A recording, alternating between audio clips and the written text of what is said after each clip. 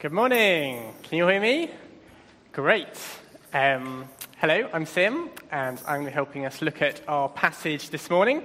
So as Peter mentioned, this is an encounter service. So it is a little bit different. So if you've not been to Portswood Church before, or not been to an encounter service before, bear with us. It's going to be, a little bit different. Hopefully, though, we're going to encounter God together in the passage and have a little bit of fun as we do that. That's the plan. Just one thing to mention, though, is we will be sort of moving around a bit here, though. So if you'd rather not be in the stream or on YouTube, or you'd rather your child wasn't, it might be worth just sitting a little bit further away this week, because, we'll be moving around and stuff like that. Let's pray, shall we, before we get going. Father, thank you so much for this passage in Esther. And we pray that this morning you would be speaking to us. Help us to see what we can learn from this passage. Amen. Great. Have you ever heard anyone say, I'm not religious, but I do think something must be out there? Or have you ever heard anyone say maybe, I'm a bit scared of opening an umbrella indoors, or shoes on a table? You ever heard anyone? Maybe you believe that yourself.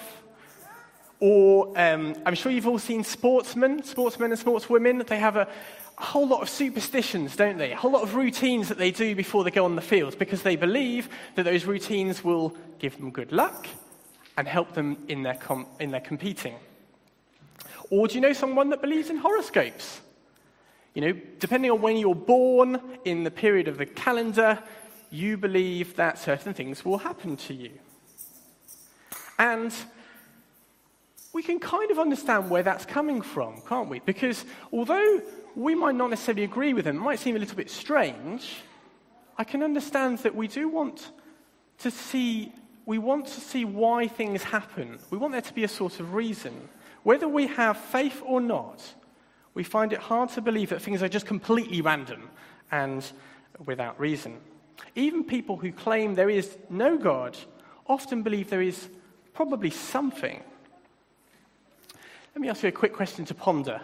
If you're completely honest with yourself, do you really think that everything is just completely random without reason?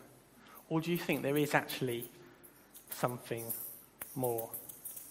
If you've been with us at Portswood Church these last couple of weeks, you'll know that we're at the moment going through a series in the book of the Bible called Esther. Now, there are, of course, a lot of things that are quite different, aren't they, at the time of Esther? And we've been reading through some of those, and we found a few quite shocking things as we've been reading. But there are actually a few things in common as well, a few things that are similar to the world today, which means that we can learn from their situation. Just like Esther and Mordecai in the story, we too live in a world that doesn't acknowledge or often mention God. Most of the time when we hear the name Jesus, it's actually because people are swearing, isn't it? Like Esther, we live in a world where saying that you are a believer in Jesus isn't the norm. And at times it can be uncomfortable. Have you ever felt that at school or at work? That you feel a bit outnumbered, and no one else believes in Jesus? Does that feel uncomfortable? Do you feel sometimes like you're the only person that follows Jesus at school or at work? We live in a world where following Jesus isn't the norm. And we've seen already in the story, haven't we, that Esther needed to keep her identity secret for a bit. So, what has happened so far? Let's have a quick recap, shall we?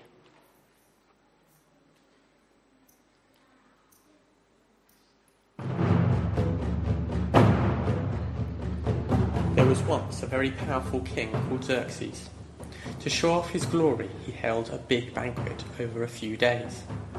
On the 7th day of the banquet, he invited his queen, Vashti, to come. He wanted to show her off, but she refused to come. So King Xerxes was very angry and set about finding a new queen to replace her. Esther was chosen to become the new queen because she was very beautiful.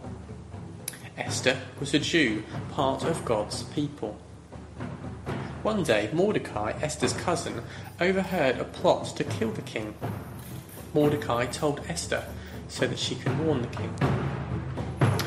The king promoted a greedy man called Haman to the most important man in the kingdom. Everyone was meant to bow to him, but Mordecai refused. Haman was very angry about this and wanted to kill not just Mordecai, but all the Jews. Haman proposed this idea to King Xerxes, who agreed and passed a law to kill all the Jews.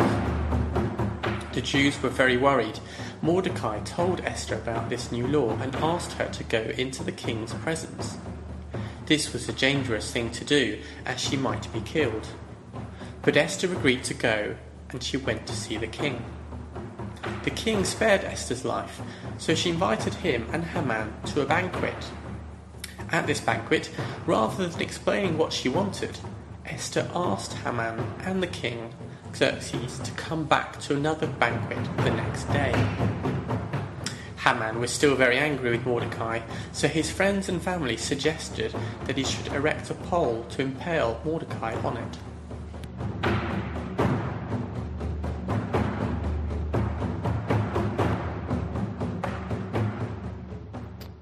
There we go, to be continued.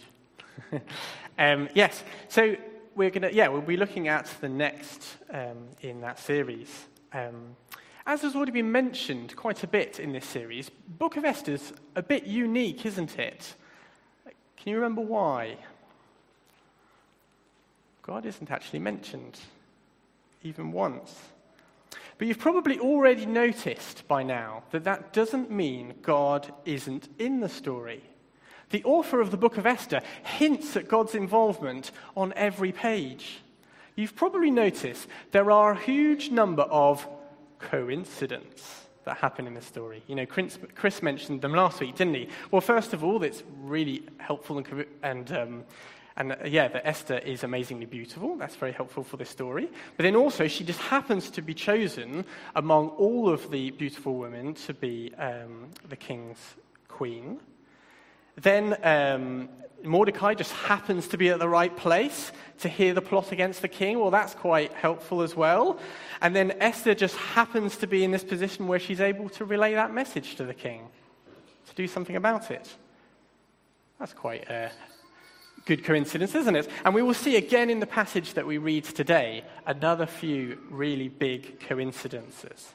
And that's because actually God is controlling, orchestrating, and directing the story. Although God isn't mentioned by name, the author is inferring God's involvement throughout the story. We also might have noticed that the author likes humor and irony in the way that he or she writes. One of the big ironies is actually that King Xerxes, he thinks he is all-powerful and he has this big banquet, do you remember the one at the start, that lasted 7 days, and he wants to display his power. But as the more we're reading the story, we're noticing that actually he's a bit of a puppet, isn't he? And actually he can be really easily manipulated. On the other hand, as we've said, God isn't even mentioned, and yet we're already getting the sense that he's the one in control. He's the one that's doing stuff. Do you see that irony there? Great. Let's read today's passage.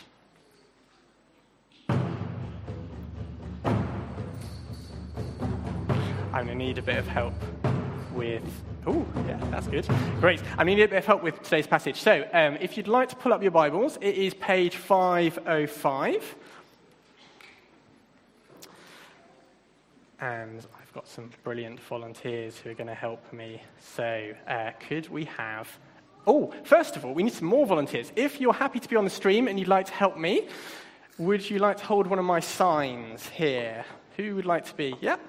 Thank you. Thank you. You can hold that one. There's 2 more. Who else would like to be involved? Yeah, great. Thank you. You'll notice that there's some great... You want to hold? Brilliant. Thank you, girls. There are some great people in this story, but also some really bad people. And so we're going to be joining in with what's going on. So when we see someone that's great, do you want to hold... Lizzie, do you want to turn around and hold up that sign? Just turn around so everyone can see it. That way. Yep. Brilliant. Everyone want to cheer? However, when there's someone really bad, we might want to... Do you want to show that one? Ooh. If there's something really shocking, we might want to... You're very good at that. That's great. You might need to come a little bit this way, if that's all right. Brilliant. Okay, let's read the stories. Everyone found it? Page 505. And it starts with a king. So can we have our king, please? Thank you, Josh. Now, that night, our king, do you want to lie down on your bed? But unfortunately, that night the king couldn't sleep. So you're tossing and turning. Just something's keeping him awake.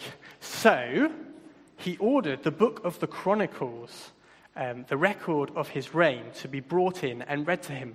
Would someone like to read him some stuff? Anyone also happy to be? Naomi, you're happy to read. We don't really read it, please. But if you could be reading to King Joshua here some things that are going on, that have happened in his reign.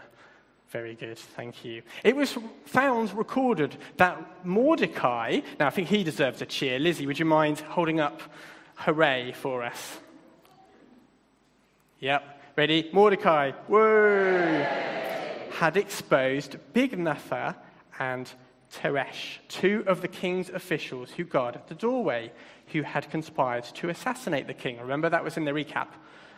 So the king asks, what honor, so you asked Naomi, what honor and recognition has Mordecai received for this? The king asked. Nothing has been done for him at all, the attendants answered. The king said, who is in the court?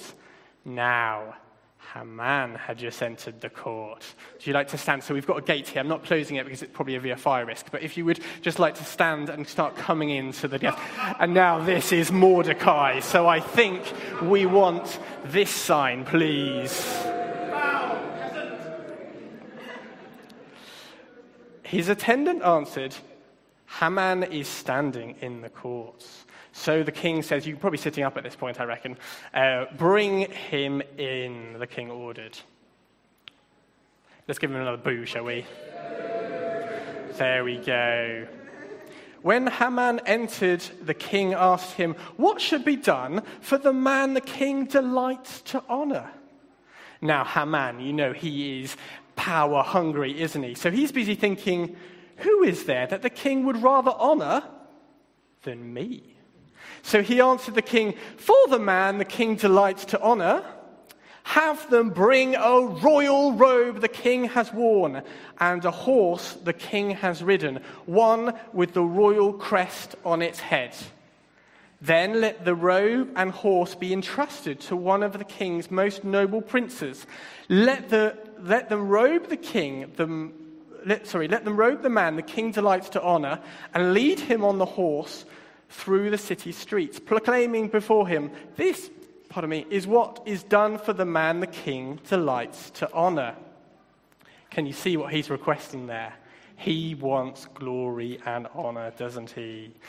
Right, so the king says, go at once, the king commanded Haman. Get the robe. We probably need a robe. Let's go and find a robe, shall we? Here we go. That'll do. I've got a robe. Get the horse and the horse.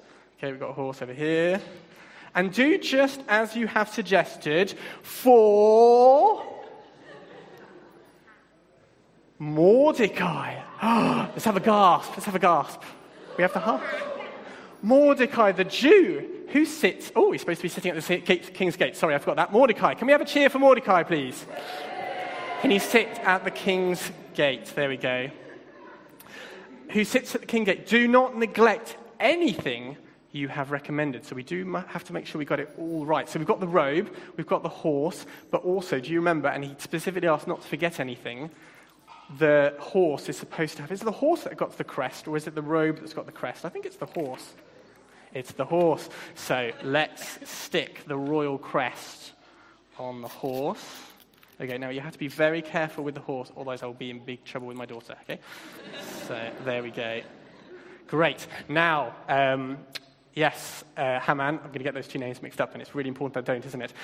Please, would you do that to Mordecai? So they're going to walk up and down.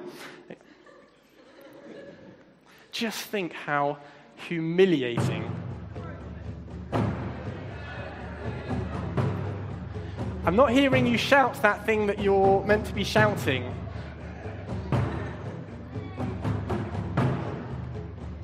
This is what is done for the man the king delights to honor.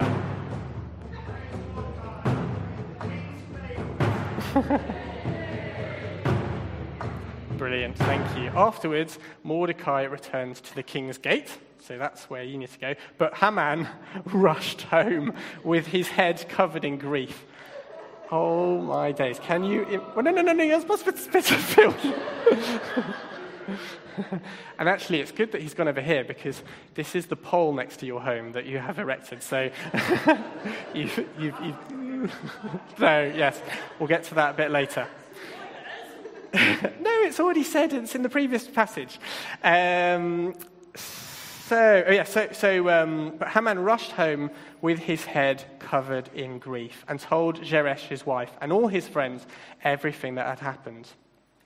His advisors and his wife Zeresh said to him, Since Mordecai, before whom your downfall has started, is of Jewish origin, you cannot stand against him. Interesting. You will surely come to ruin. Ooh. While they were still talking with him, the king's eunuch arrived and hurried Haman away to the banquet Esther had prepared. So now it's time for the banquet. Right, so who's at the banquet? We have got Haman, we have got... Oh, are you ready? Give a big cheer for Esther.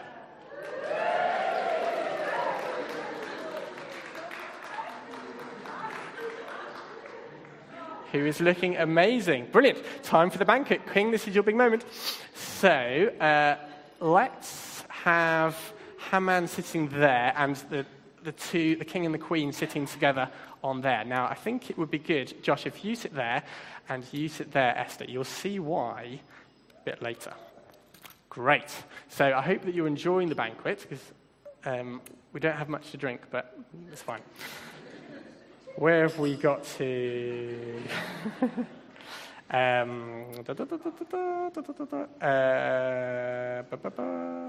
Where's the banquet? The banquet that Esther had prepared. So the king and Haman went to Queen Esther's banquet, and as they were drinking wine on the second day, the king asked Esther, "What is your petition? It will be given to you. What is your request? Even up to half the kingdom, it will be granted." Then Queen Esther answered, "If I have found favor with you, your majesty, and if it pleases you, grant me my life. This is my petition. And spare my people. This is my request. For I and my people have been sold to be destroyed, killed, and annihilated. If it had merely been sold as male and female slaves, I would have kept quiet. But no such distress would justify disturbing the king." King Xerxes asked Queen Esther, "Who is it? Where is he, the man who has dared to do such a thing?" Esther said, "An adversary, an enemy, the vile Haman." Gasp is a good one. You could probably boo and gasp at the same time. Yeah, gasp is actually even better, I think. Brilliant. Then Haman was terrified before the king and queen. The king got up in a rage. Please don't smash the glass. Suddenly thought this is going to go wrong, isn't it? You can put the glass there. Now you can be really cross. That's it. Right. And left his wine and went out into the palace garden. I know that's near Haman's house, but we can pretend it's the garden as well. So if you storm off, there you go. Left his wine and went out to the palace garden. But Haman, realizing that the king had already decided his fate, stayed behind to beg Queen Esther for his life. And you're sort of kind of falling on the sofa-ish, sort of. Yeah, that's what's going on. Just as the king returned from the palace garden to the banquet hall, Haman was falling on the couch. Yeah, in you come. Where Esther was reclining. The king exclaimed, "Will he even molest the queen while she is with me in the house?" As soon as the word left the king's mouth, they covered Haman's face. Then Harbona, one of the eunuchs attending the king, said, "A pole reaching to a height of, 50 cubits stands by Haman's house. He had set it up for Mordecai, who spoke up to help the king." The king said, "Impale him on it." And I think because we're live on YouTube and it's against their terms and conditions, we're not going to reenact this bit. So they impaled, just trust me, imagine it, they impaled Haman on the pole he had set up for Mordecai.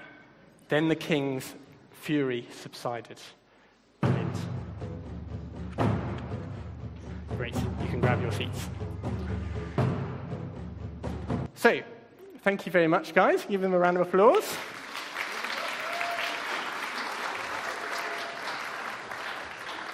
So there are three things that I would like to point out that we can learn from this passage today.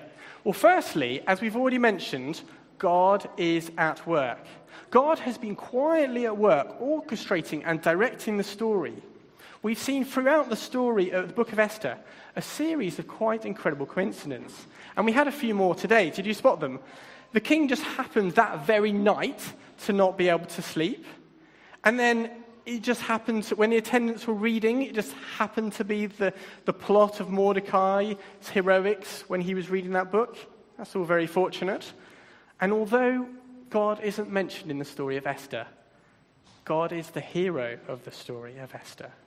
The apparent hiddenness of God does not mean the absence of God. The apparent hiddenness of God does not mean the absence of God. In the book of Romans, in the Bible, in chapter 8, we read that God works for the good of those who love him. That is quite remarkable, really. I mean, I know we're familiar with that passage, but that is really quite remarkable. The one who we've said already this morning is orchestrating, directing things, is working for our good. The one in control is working for our good. I know that Luke and Steph have certainly known this to be true in their lives. If we love God and God is working for us, if we love God, God is working for us. If we stop to think about it, that is really quite remarkable and exciting. I must confess, I struggle sometimes to believe it. It's quite remarkable. God is working things out for me and for you. So that's the first thing. Secondly, that doesn't negate our responsibility. We see throughout the book of Esther that both Mordecai and Esther, they take initiatives, they act, don't they? They take, at times, courage and resolve to do things. Esther had to take the courage to go and see the king and then to organize the banquets and risk her life doing so. God's providence, it's a fancy word, it means God being in control. God's providence does not negate the responsibility of people to act with courage and resolve when the circumstances require it. We see in the book of Esther, God's people initiating combined with God's divine providence. And lastly, we see a glimpse in this story that ultimately things will be put right. What we like about the story of Esther is that the wicked are punished and the heroes are saved. It's the way that most of our favorite fictional stories are written, but it's also God's big plan for the world too. Ultimately, God has a plan to put things right. We read in the book of Revelations, which is the book at the very end of the Bible, in chapter 21, God will wipe away every tear from their eyes. There will be no more death, or mourning, or crying, or pain, for the old order of things has passed away. The story of Esther gives us that little glimpse about that. It shows us God's hatred of the wicked and his love for his people. We see what happened to Haman. The wicked ultimately won't triumph. They might know joy and success for a while. We saw that Haman was promoted and seemed to be doing well, but God punishes the wicked.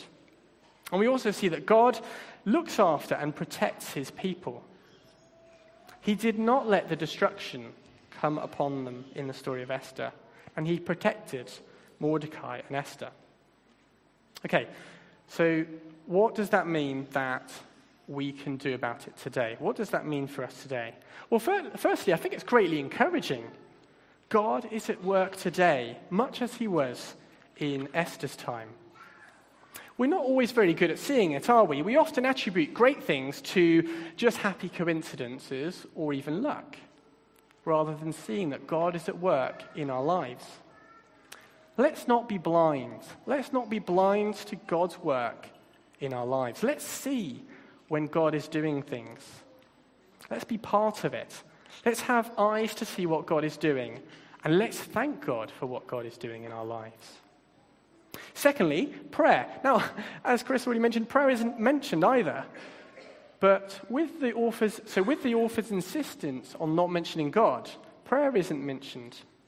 Although fasting, which goes hand in hand with prayer, is mentioned. But you can imagine that as two God-fearing Jews, who it's, Esther and Mordecai, it's pretty safe to assume that given the situation they would be in, they would have been giving the situation to God in prayer.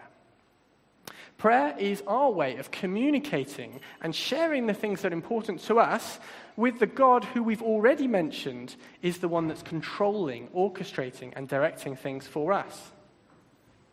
That's a pretty amazing thing about prayer, isn't it? We've seen how much God is in control, even in this story where he's not mentioned, and we have a direct way to petition this God who is orchestrating and directing things. What does that mean for our prayer lives, those of us that pray? Well, how do we view prayer? Is prayer something that gets skipped or squeezed out if we don't have time? You've got a busy schedule. I just won't have time to pray today. I know that can be the case for me. RJL challenged us about prayer last week, didn't he? The importance of meeting together at Heartbeat. Do we stop praying when we're too busy? The missionary and founder of OM, George Verwell, said this about prayer. When I have too much to do, rather than skipping prayer, I wake up earlier to pray more. There's more that needs prayer. Is that our view on prayer? The more that's going on, the more that maybe we're stressed, the more we've got going on at work, the more things are busy. Actually, that doesn't mean prayer should get squeezed out. It means prayer should be squeezed in. It means that there's more to pray about. Yeah? If we believe that God is the one orchestrating things for our good, prayer should increase when things get busy. So let's not skip prayer when we're busy. And lastly, I just want to touch on who God is and the kind of God that we're talking about here. Often God is presented as quite a mean and self-serving God who just wants people to follow and order around and do what he wants. A bit like a sort of slave driver or something like that. And being a Christian following that kind of God would be terribly dull. If it's just about the rules and the things we can't do, that's not fun, is it? And if you're here this morning and you're not a believer, and that's your impression of God, then I don't blame you. I wouldn't want to follow that kind of God either. But hopefully this morning has given you a bit of a glimpse of who God is. Who is this God that we talk about? We often refer to God as our Father, and that's because we can have that intimate relationship with God. A God, as we said, who is quietly orchestrating and directing things for our good. That's the God we believe in. That's the God I want to know. That's the God I love. And you can know God, that God too. He longs for you to know him. So if this morning you have questions about that or you'd like to know more, feel free to chat to me or Peter or Luke and Steph or any of the people you've seen up on the platform or the person next to you, because we are excited about this God who wants to know us, and so we'd love for you to know God too. Let's pray.